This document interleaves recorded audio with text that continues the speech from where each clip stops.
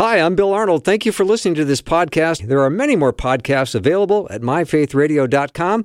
Your support makes this possible. Thank you.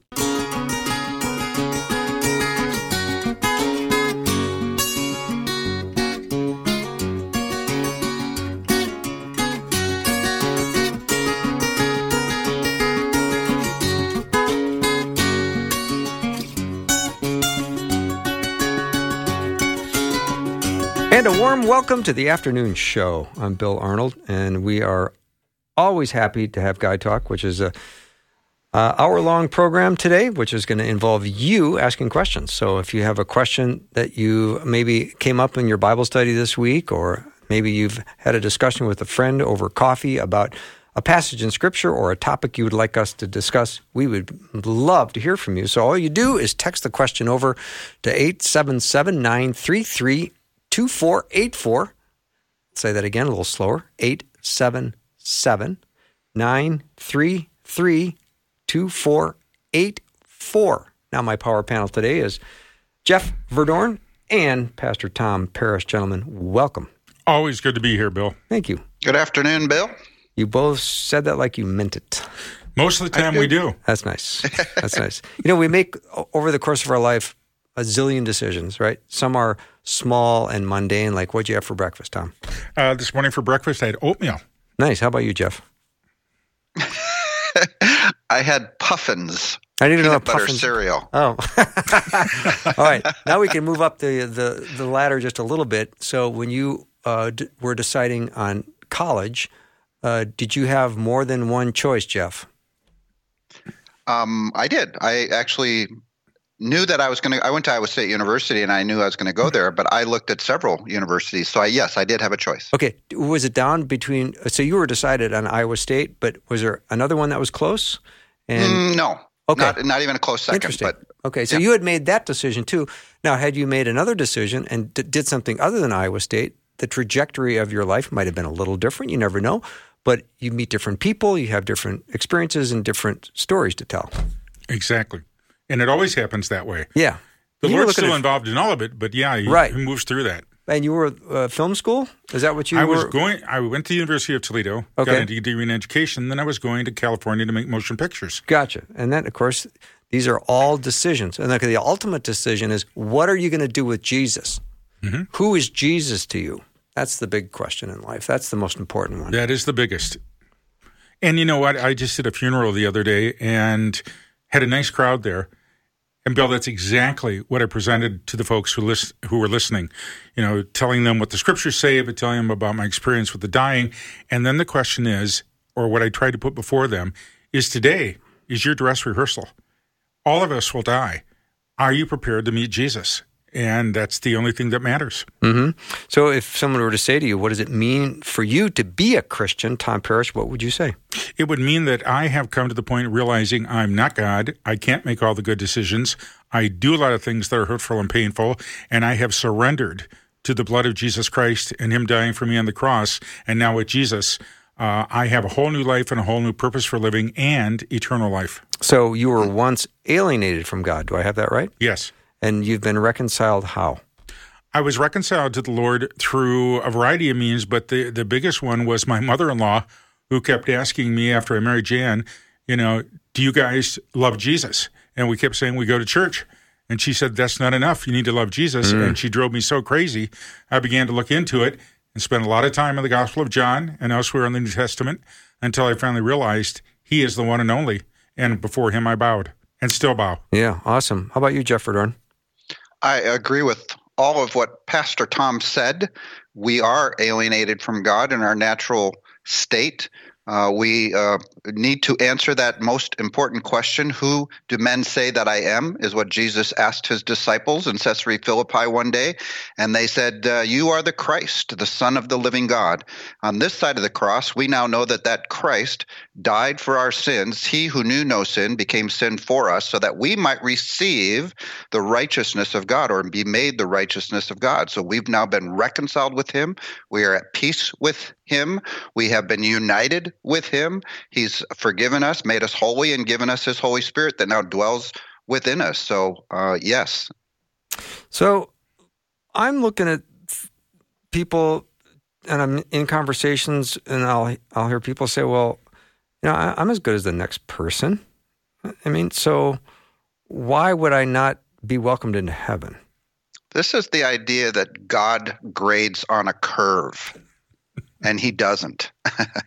If you look at his Sermon on the Mount in Matthew 5, 6, and 7, he says all these things about, you've heard that the word says this, but I tell you this. And he makes several contrasts. And if you happen to be listening to Jesus that day or reading his sermon out of the Bible, you might go, yeah, I've got this whole I'm not angry with my brother thing down pretty good. And I don't do that, and I'm pretty good at that. But then Jesus says this, be perfect, therefore, as your heavenly Father is perfect. And any rational person is going to say, well, all right, I give up. I can't be perfect. Mm-hmm. So the standard is not better than your neighbor or better than the guy down the street, who's probably not all that good, to be honest. That's probably pretty easy to do. The standard is perfection. It's righteousness. And the only way to receive righteousness is through faith in Jesus Christ. I like that, and I love it when I get a chance to talk to people that claim to be agnostics or even atheists. And I've heard that very statement, Bill, that you brought up. Well, I haven't done anything really bad. I've been trying to be a good person. Certainly, that's enough. And I usually am at a table with them because we're out to lunch or something, and I pull up my glass of water, and I say, "How many drops are in this glass of water?" They guess thousands. I said, "If I put 1 drop of arsenic in here, would you drink it?" And well, no, that could kill me. Isn't it interesting? Because the Bible says you broke one commandment, you've broken them all and are alienated from the Lord. So tell me, how are you doing with the first commandment? Thou shalt have no other gods before me. Is your life pristine on that one? And everybody would know that you love the Lord and serve him only? And I've had people look at me and say, that's not fair. And I've said back, I understand. That's why I surrendered to Jesus, because I can't do it. Why do you think you can do it? That's exactly what Galatians says the law is to be used for today. The law is not for the righteous, but for the unrighteous, Paul writes. And I think it says to lead people to Christ. So when we use the law of God today, it points out a person's sinfulness, that they aren't perfect. They lie, they cheat, they steal, they have other gods before them, all the rest of it. And so it points out their need for salvation, for reconciliation to a holy and perfect God. When I get to teach with young people, young adults, both Christian and non-Christian, I have kind of dropped the word sin in the very beginning because everybody kind of dismisses that word. But I'll say to them, okay, tell me about your shame and guilt. How you doing? And I watch all these heads drop. 18, 19, 20-year-olds drop down like, yeah. I said, isn't that interesting? Because that's what the Bible calls sin. Because your shame and guilt is what's alienating you from the Lord and from his will. So you're as guilty of it as I am. And I always include myself. I never tell people how bad they are or anything else without including myself, because I am. Without Jesus, I'm just as bad as everybody else out there. It's only Jesus that redeems me. All right. So, Jeff, Joyce from Iowa said, I always knew I liked Jeff Verdorn. Go Cyclones. Go Cyclones. Is that the mascot for your college? That is. Yes, that is the mascot of the Cyclones. So 2 big schools in Iowa. So I just alienated the other half of Iowa. I know. Probably more than half for the Hawkeyes, the Iowa Hawkeyes. Thanks a lot, Jeff. There's all my listeners dropping off on that from that side. All right. Here's a question. What's the difference between being religious and being spiritual? Well, in most cases, there isn't any difference. And that's the problem today, because most people want to define spiritual one way and define being religious as following the rules, and spiritual as being, aware of all the spiritual things that are going on out there. The Bible isn't really interested in either one of those terms, as is much more interested in talking about the person of Jesus, that he is the Savior, and that true spirituality is surrendering your life to him and then literally loving your neighbor as yourself. So I heard these terms used a lot today, and I always listen closely. I give people plenty of time. And if I don't hear, finally, the ultimate statement, this is all about Jesus, then I know we're on a different path. It's interesting because both of these words are in Scripture. Oh, yes, so they are. from a scriptural viewpoint, religion and being religious, being spiritual are kind of biblical, but the world uses these words, I would argue, in an unbiblical way. Most of the time, religious systems, I like to describe religious systems or religion as man's attempt to reach God. In other words, what do I have to do? What are all the do's that I have to do to reach heaven, to reach paradise, to make it to nirvana, to reach the higher state? And it's all based on me. True biblical Christianity is what God has done to reach us, namely to send his son Christ to die for our sins. Spirituality today is used in a lot of ways that, like Tom was just describing. Oh, I'm spiritual, but the true spirit is the Spirit of God. So in John chapter 3, for example, Jesus says to Nicodemus, spirit gives birth to spirit. Our problem, what we were just talking about, we're alienated from God. We're spiritually dead, according to the Bible, and we need to be made spiritually alive. So I'm very spiritual, and because I've been made alive by the Spirit, the real, true Spirit of God. All right, we're going to take a break and come right back with lots more of this snappy guy talk. And if you have a question, send it over on the text line, please, 877-933-2484, 877-933-2484. Now, I got some great questions coming in, and I want yours as well. Be right back.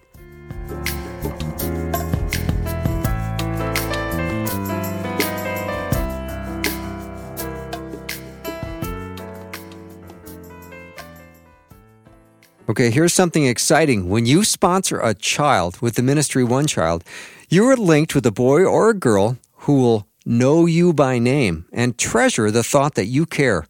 Most of them will pray for you daily, and if you write them, they'll write you too.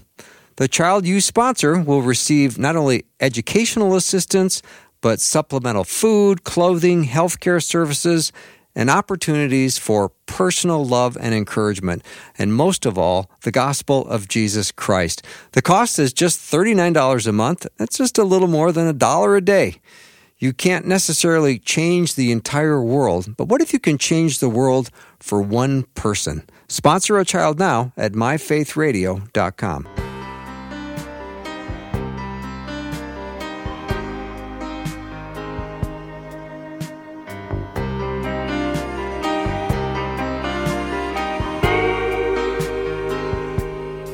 We are back with Guide Talk, or Guys Who Talk. Tom Parrish and Jeff Verdorn is the power panel today.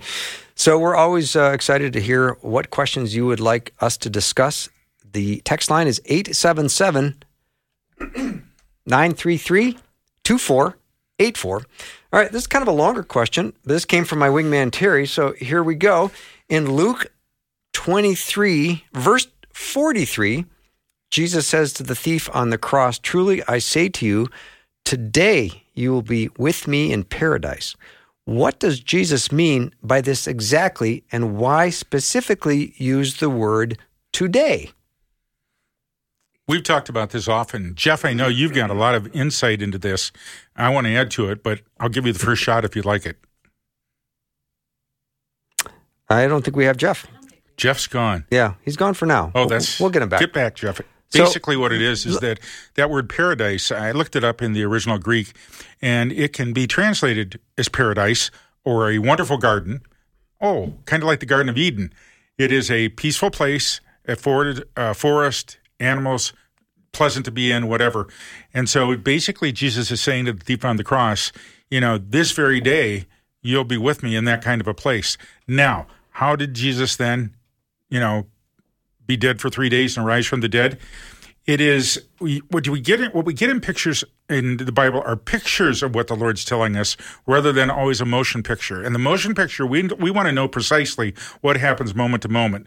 The Bible doesn't always do that, but it does say that when you know Jesus, you will be with him. And today, from our perspective, the moment you close your eyes when you die, one day is as 1,000 years. It could be, but to you, you're only going to know it as today. Yeah, let me read a little bit more of the comment and the question, because the word paradise in that verse is used only 2 other times in Scripture. It is.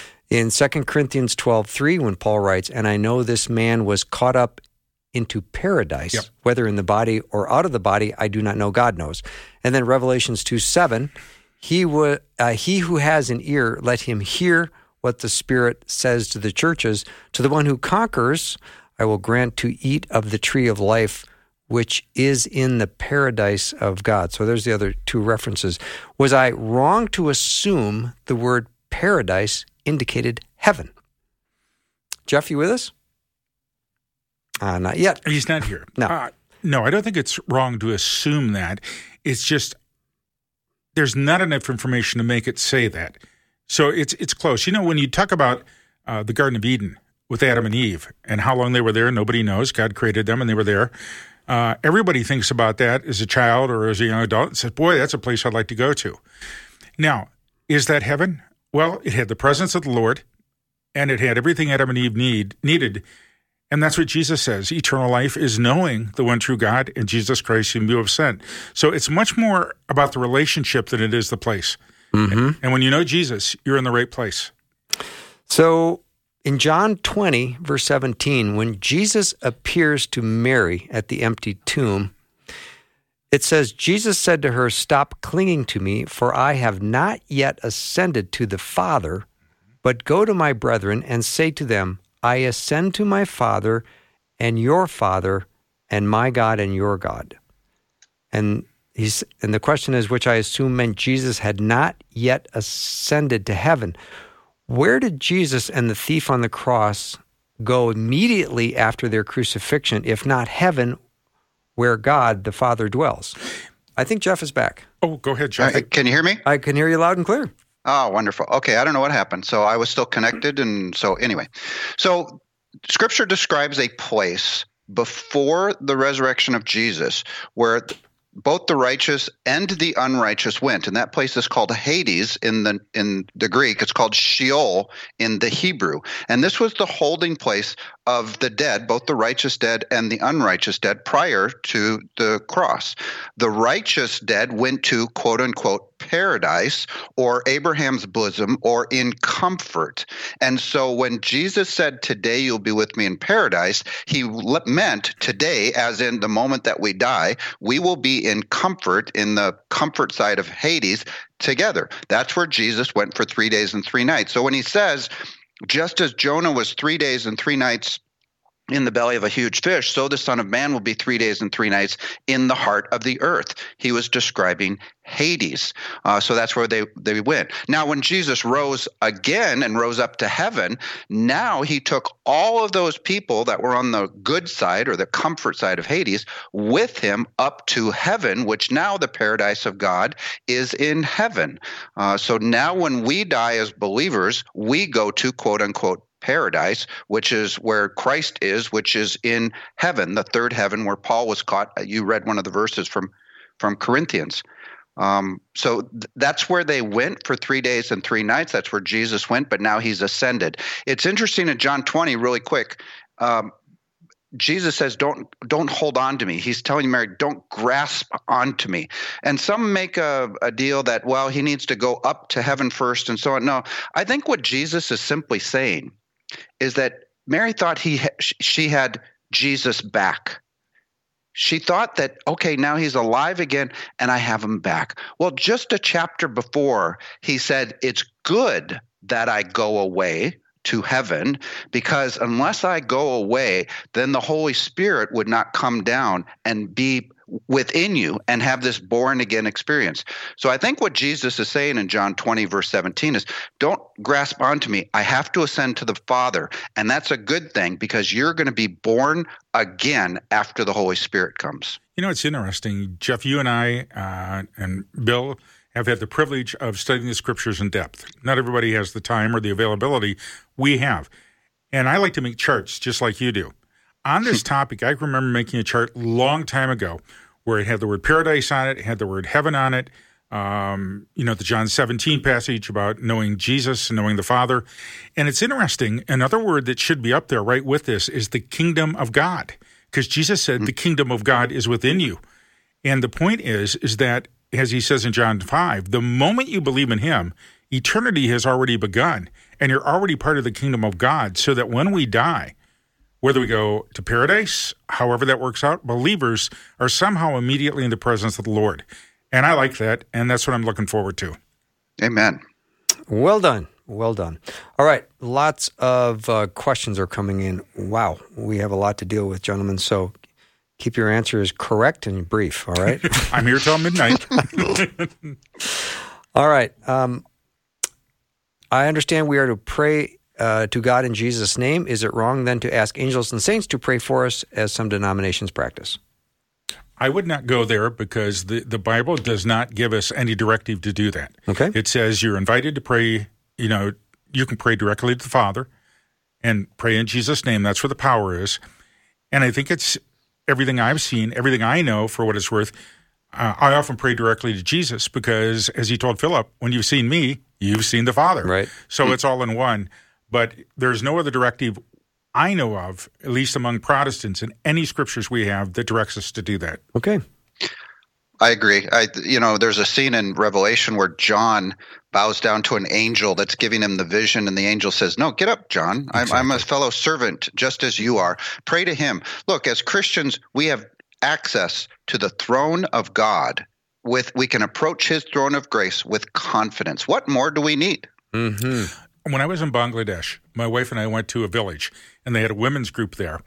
And these were women that were learning how to use money and things like that. Well, they were going to greet me, this big visitor from the United States, all right? So we come into this upper room, and there are about 15 women there, and this one woman has flowers. And my missionary escort said, she wants to present you with these flowers. I said, great. So I took a step forward, and then she came over and literally threw herself at my feet. I mean, literally. Hit the boards hard and laying down with her head on my feet. I got to tell you, it was the strangest feeling I ever had in my life of unworthiness that I can express. Because once you understand who the Savior is, there's nobody else to go to. Yeah. You have Jesus. You got it all. When you talk about approaching the throne room, we can access God directly. I sometimes think of the scenario at the White House. You have to go back to John F. Kennedy because he was the last president that had little kids in the White House. And little John, I don't know, was he 4?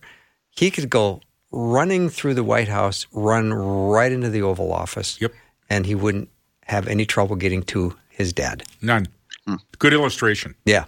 Wow. You try to do that, Tom Parrish, and you're going to end up in a body bag. I can't even get by the gate to get in the first place. I know, but without the invitation you're not from even the supposed Lord. to try to touch the president. No. Not at all. The president's son comes flying through the White House, past security, jumps right up into his dad's lap. I love that's a very sweet image. All right, here's another question. Is this the same heart in these verses? If you declare with your mouth Jesus is Lord and believe in your heart that God raised him from the dead, you will be saved. And the heart is deceitful above all things and beyond cure. Who can understand it? I think they are the same heart. Okay. I think what is being described here is not the heart, as in this muscle that pumps blood throughout the body. What it's really talking about is the seat of our decision making. So in reality, I think it's describing our soul.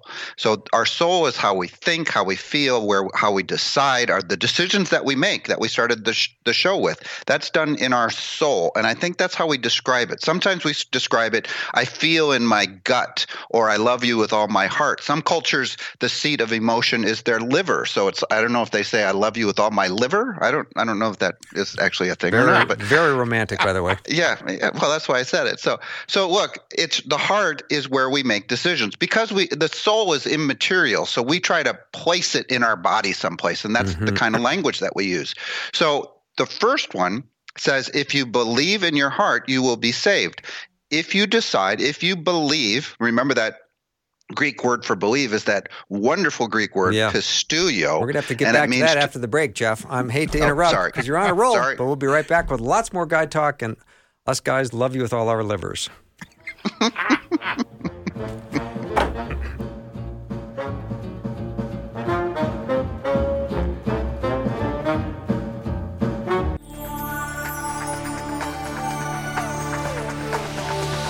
It's the afternoon show with Bill Arnold. Drive time, drive time. Let's get it started.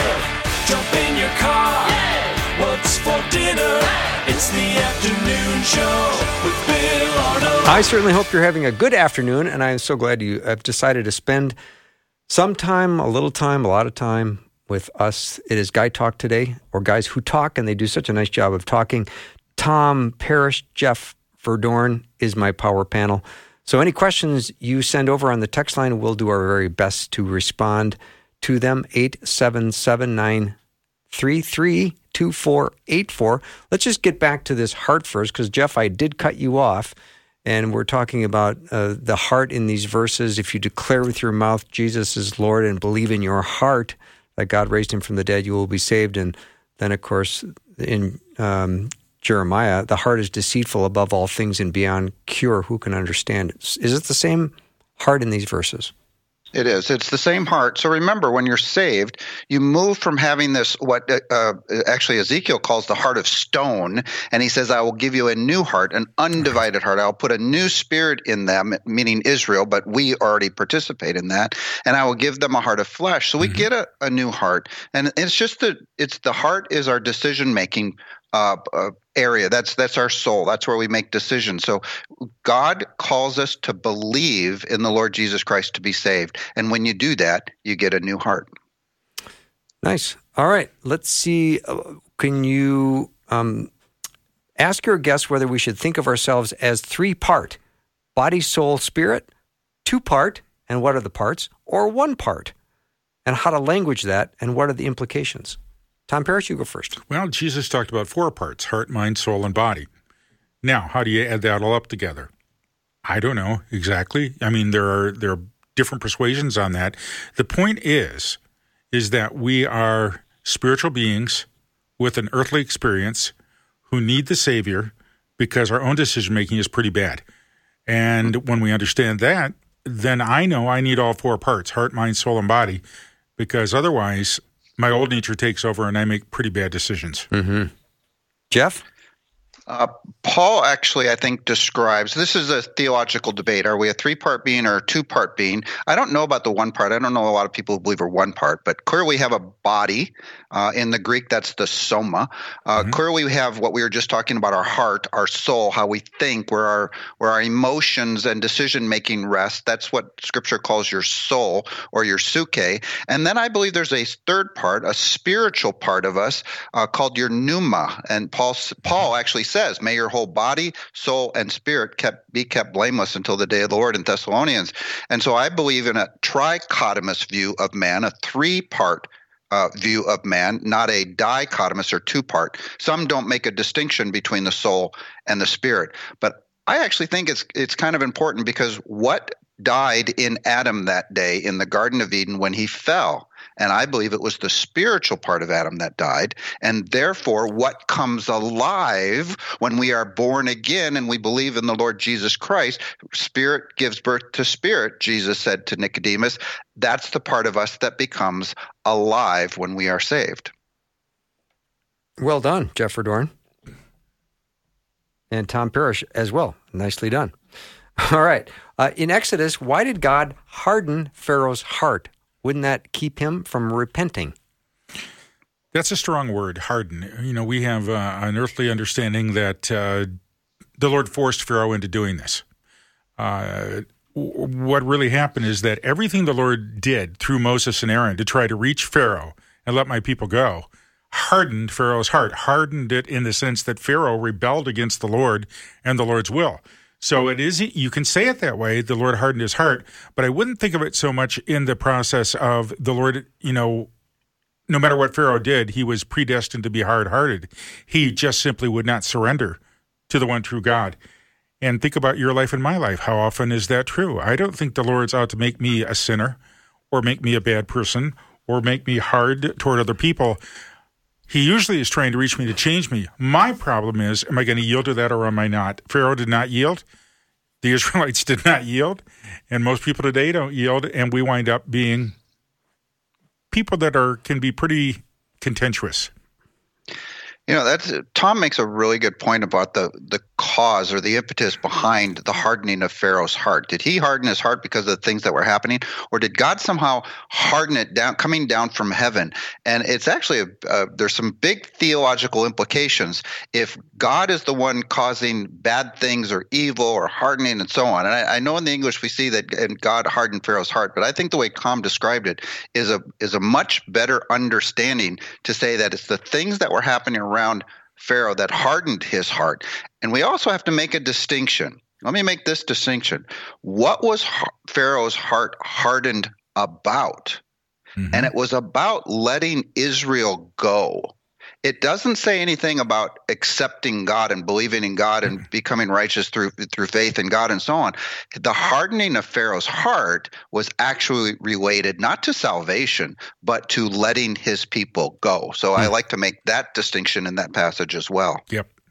Nicely done. All right, in what location in the Old Testament will you find passages and stories where God is actually happy with his people, the Israelites, and how they are living their lives and acting towards him? And the panel's been stumped. There may be brief moments where the people rejoiced, but the Bible says they were quick to complain and to rebel against the Lord. So I see more of that in the Old Testament. I see anything else. And the Lord was always pulling them out of trouble and redirecting them. There's a couple passages where God speaks well of Israel in this sense, that they are his chosen people, sure, that they will never cease to be a nation before me. He says they are the apple of his eye. I think Zechariah says that he is the apple, that Israel is the apple of his eye.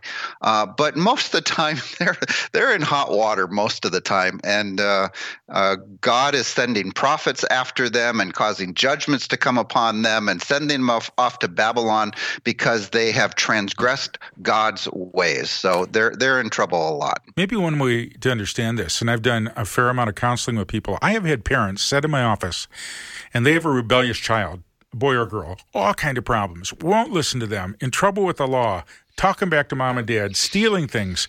And yet I have heard both mom and dad say, this girl, this boy is the apple of my eye. This child is someone I love and I would lay down my life for. And I think that's what it's saying about the Lord. He doesn't condone the bad behavior because it's going to destroy us. And he wants us to be redeemed. But his love for us is beyond anything we can comprehend. In Daniel chapter 9, Daniel is in captivity in Babylon, and God sent them there for 70 years. And Daniel prays to God in recognition of why they're there. He says, therefore the curses and sworn judgments written in the law of Moses, Daniel 9, verse 11, the servant of God, have been poured out upon us because we have sinned against you. Now there is a smart Jewish man, Daniel. He recognized that because they didn't follow the law of God, the consequences came upon them that God said would come upon them.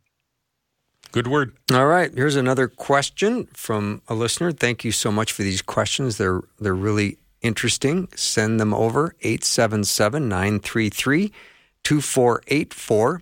In Revelation, chapter 4 and 5, God, the Lord, is seated on his throne in heaven. The elders see the Lion of Judah, and John sees the Lamb who was slaughtered. No one can see God and live. I am troubled. Who is sitting on the throne? That's in the Old Testament. That was if you couldn't look on the face of God and live. Now the 24 elders, which I think in some way, Revelation actually doesn't say who the 24 elders are, but I think they represent the church up in heaven. They've now been glorified. They've been through the Bema judgment, the judgment seat of Christ. They have their crowns that they lay at the feet of Jesus, so they are in the presence of God. So once we are glorified, we now can be in the presence of God. And we actually see that in Revelation 21-ish, verse 3, I think it is. It says of the new heaven and new earth, it says, then we, his redeemed, his glorified redeemed, it says that, and now the dwelling of God is with men, and he will be with his people. Just an amazing way to end Scripture, this plan of redemption, that we will dwell with God forever and ever and ever. This summer, I'm going to spend all summer teaching how to study the Bible because I see it as such an important process for us. Here's the one thing I would caution everybody to think about. When you read something in the Old Testament, do not make a law or a teaching out of it until you see what Jesus does with it in the New Testament. Because when Philip said, "Show us the Father, and that will be enough," what did Jesus say? "You've seen the Father when you've seen me." So they were already seeing the presence of the Father because Jesus is God among us. And I think that's part of a problem. We're expecting somehow, that we will never see. Those who believe in Jesus have already seen God. And we cannot make Jesus less than God because the New Testament is emphatic that he is the Savior and the one who saves us and the one who redeems all of us. Moses, it says, met with God as one would meet with a man face to face in the tent of meetings. But then like a half a chapter later, he says, "Show me God," kind of like Philip, right? And show me God. And he says, "No, you can't look upon me, but I'll let my glory pass by you." And he hit him in the cleft of the rock and that whole scene. Well, then who was he meeting with? And I think the answer is Jesus, of course. God in the flesh. And that's called, by the way, a Christophany in the Old Testament, when we have God in human or physical form in the Old Testament before the incarnation of Jesus Christ. Thank you. I'm looking your way, Tom Parrish. Can you explain the difference between Orthodox, fundamental, and evangelical Christians? Orthodox Christians have this very strong tradition, very set way of doing worship. It's thousands of years old. And they believe the longevity of it and following the fathers before them is what we should be doing in worship and adoring the Lord. Okay, you can do that.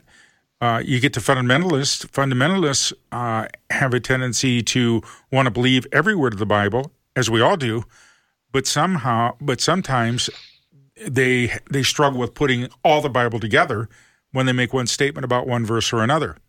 Evangelicals have their own set of problems. I'm not going to deny that. They have a tendency to, how shall I say it? They have a tendency to be really adept at getting people to get saved, which I'm all for. But we have done a terrible job, and I count myself an evangelical, at making disciples. And you cannot separate the getting saved from making disciples in Christianity. And so each one of them has their flaws. But I wound up in the evangelical camp. Matter of fact, I did a funeral the other day, and it was at a independent church, and the pastor wanted to talk to me ahead of time, and after he got done, he said, "I've never met an evangelical Lutheran." I said, "They really exist. Honest, we believe in Jesus, and we really want to emphasize that, but we need to emphasize discipleship." Do I got a minute? Yeah, of course. So, you look at the actual definitions of all three of these words. I am an Orthodox fundamental evangelical. What do I mean by that? Well, Orthodox is just kind of the traditional understanding of Christianity, that Christ died for our sins, he rose again. If you put your faith in him, you'll be saved. That's Orthodox. Now, we have Orthodox churches that may or may not believe exactly that traditional teaching. Fundamental is just that you fundamentally believe that Scripture is true. All of it is true. I believe all of Scripture is true. And evangelical originally came to be those, quote unquote, born again Christians who are proclaiming Jesus Christ and his resurrection. Well, you have to be born again to see the kingdom, and we're supposed to proclaim it. So now all of them are associated with kind of branches of Christianity today. But in some ways, I am an Orthodox fundamental evangelical Christian. I always knew you were different, and I like it. You guys are different. I'm not sure I like it. We'll take a break. Lots more Guy Talk ahead, so don't go anywhere. And send your questions over. The text line is open just for you. 877-933-2484. Again, 877-933-2484. Be right back.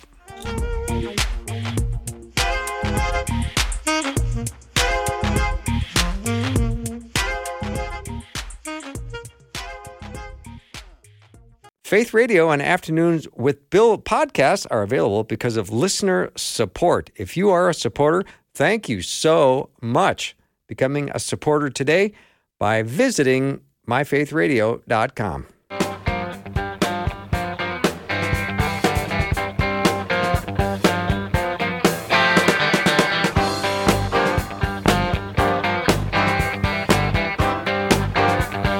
Let's get back to some of your great questions. Thank you for sending them over. I've got my power panel of Jeff Verdorn and Tom Parrish. So in Genesis 1:28, God gives Adam and Eve authority to rule over all the earth. Can you talk about the believer's authority back then and now as royal priests? What does it involve, and what is its implications specifically as we pray? Oh, big question. I agree. Good one. I like it. So God did make man, or did make the earth for man. I mean, everything else that he made is there to support mankind. So when he says, be fruitful and multiply, fill the earth and subdue it, rule over the fish and the sea and the birds of the air and every creature that moves along the ground. We are the pinnacle. Mankind is the pinnacle of God's creation. We are the only part of God's creation capable of being united with God spiritually. And to be saved. So he made this place for us. The rest of the question was, how does that impact us today on how we pray? So that's an interesting question. There's this. Some Christians look down upon. Let me be careful here of kind of the eco crowd that are always looking to protect the environment and so on and so forth. We should actually very much care about our environment. Now, there's trade-offs. There's always costs with some of these things, but we should be quote unquote environmentalists because it's made by God for us. Therefore, we should care for it and we're the only ones that can steward creation, right? No other animal can steward this creation except for us. So it's a big responsibility. As far as how we should pray, I don't know that I've ever prayed for the environment. So I don't know. Tom, have you ever prayed for the earth or the environment? Not in the way that we're talking about, in terms of wanting there to be harmony. Tornadoes don't hit hit us or things. Yeah, True. I prayed about that. What's interesting is that in Genesis 1:28, they have two commands. One is to fill the earth, so that means multiply, produce more people. And the other one is to subdue it. And that basically that word means take control over it. In other words, take control over the animals, the farmlands, all of that, and produce a good crop and make it fruitful. You get to the New Testament, and this is where it gets interesting. The believer in Jesus Christ is called a minister of the gospel, an ambassador of the good news. And Jesus said, you have my authority to cast out demons, to literally speak the truth, to literally stand up, to the authorities in the proper sense. And you think about it, we have a bigger responsibility than the earth, although that's big. But we have a responsibility to speak up in this culture for the truth of Jesus, to bring him into, and I tell my congregation all the time, Jesus needs to be in those school board meetings through you. He needs to be in, the public arena through you, because how are these school boards and others with these crazy ideas going on today ever going to hear the Lord's will if Christians don't take their authority, stand for Jesus, and really be his ambassadors? Nicely done. I agree. All right. What's Nice. the difference between a Christophany and a theophany? A Christophany is a specific form of a theophany. So a theophany is some manifestation of God in the Old Testament. A Christophany is specifically a manifestation of God in human form, and therefore most likely Jesus himself, the manifestation of God as a man in the form of Jesus. So that's a Christophany. Good word. Nicely I can't done. add to that. Yeah. Do you think in Samuel that the witch of Endor summoned was actually Samuel or a demonic apparition? I've had, I know this is the tough one for people. I have encountered the demonic many times, and so I believe it was a real demonic encounter. And it was very much against the Lord's will, and he paid a price for that. I see the demonic spirits in situations today. Now, I don't see a demon behind every bush. I don't run around looking for that. But what I do recognize is there are patterns I can see in people that oftentimes are a result from demonic activity. And especially when I hear people, I've had people come into me, Bill and Jeff, and say to me, I've been hearing this voice for months now saying you're worthless. You may as well end your life. You may as well get it over with. And I asked them, when did that begin? And basically they tell me it began when I began dabbling in this other stuff, looking into that spiritual realm and not really considering Jesus, but looking for power. I think in the story in Samuel, and I was just looking for it, but I couldn't find it. Saul recognizes Samuel, and Samuel recognizes Saul. So I think the spirit that is called up is actually Samuel. So I think there is and by the way, God says, don't play around with this stuff. He actually instructs us not to play around with this spiritual stuff in the spiritual world, probably because it is possible in a way. And I think today when people call up spirits of your, dead grandfather or have seances and stuff like that, I think in some cases it might be actually real. I think that is a possibility based on this example in Samuel. 2, I think it can be demonic imposters, impersonating Grandpa Fred, right? Because they've been around, they know Grandpa Fred, and they actually have the right answers. But I also think that's a possibility that these people are just frauds, and they're using the information that they are gleaning from the person that's with them to present a case that they're presenting the voice of their dead relative in some way. So, but I think all of those are potentially possible. Yeah, I would just I hear what you're saying. I understand that. My experience is these people that talk to people or they get a voice for somebody or whatever else, unless it is clearly identified as Jesus. And I tell people all the time, if you have an angel appear to you and tell you to do something, the first thing you need to do is say to that angel, will you affirm with me that Jesus Christ is Lord and Savior and the only way of salvation? Demons won't do that. Angels will. So that's kind of me for a starting point. The other thing is, if you remember the story about Lazarus and the man with Abraham saying, Abraham, let me pass over or whatever. And what did Abraham say in the story? Or what did Jesus say? They cannot pass over. They cannot come back. It's an impossible thing to do. So I don't know. I'm not sure the Witch of Endor really had the power to bring up the Samuel, but he certainly spoke in a way that we would understand Samuel to speak. And demonic, I agreed with you. I was trying to expand a little bit, but I do think you're right. The demonic activity is probably the most likely of those 3 today, especially. So, yeah, be careful, folks, with that kind of stuff. Be Absolutely. very careful. Mm-hmm. So we go back to Genesis. Without any human beings other than Adam, Eve, Cain, and Abel being mentioned, we all of a sudden then hear about Cain knew his wife and she conceived. So just because she wasn't mentioned, how do we come to the understanding that who's this new woman that Cain's with? Right. Jeff, you want to jump in or you want me to take it? I'm ready to go. I think everybody who lives on Earth came from Adam and Eve. I know there's lots of theories about there's other humanoid people that came from any number of other ideas or theories, but I think Scripture, not everybody born of Adam and Eve are listed in Scripture, especially females. A lot of times they weren't listed.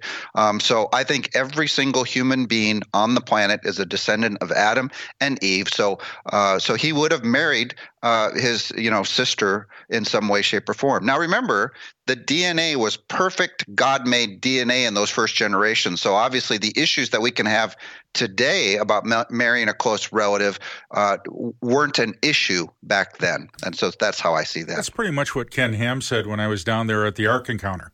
And if you haven't been there, go see this Ark. This thing blows me away. It's life size. But he said the very same thing you just said, Jeff. So you're on good ground. All right. Good. Yeah, I like him. I think we've got time for one more question, and that's this. I'm looking at you, Tom Parrish, because you are a pastor of a church. Here's the question. What is considered the appropriate amount of Bible verses to hear in a Sunday sermon? Whatever it takes to communicate the Lord's will is about the best way I can put it.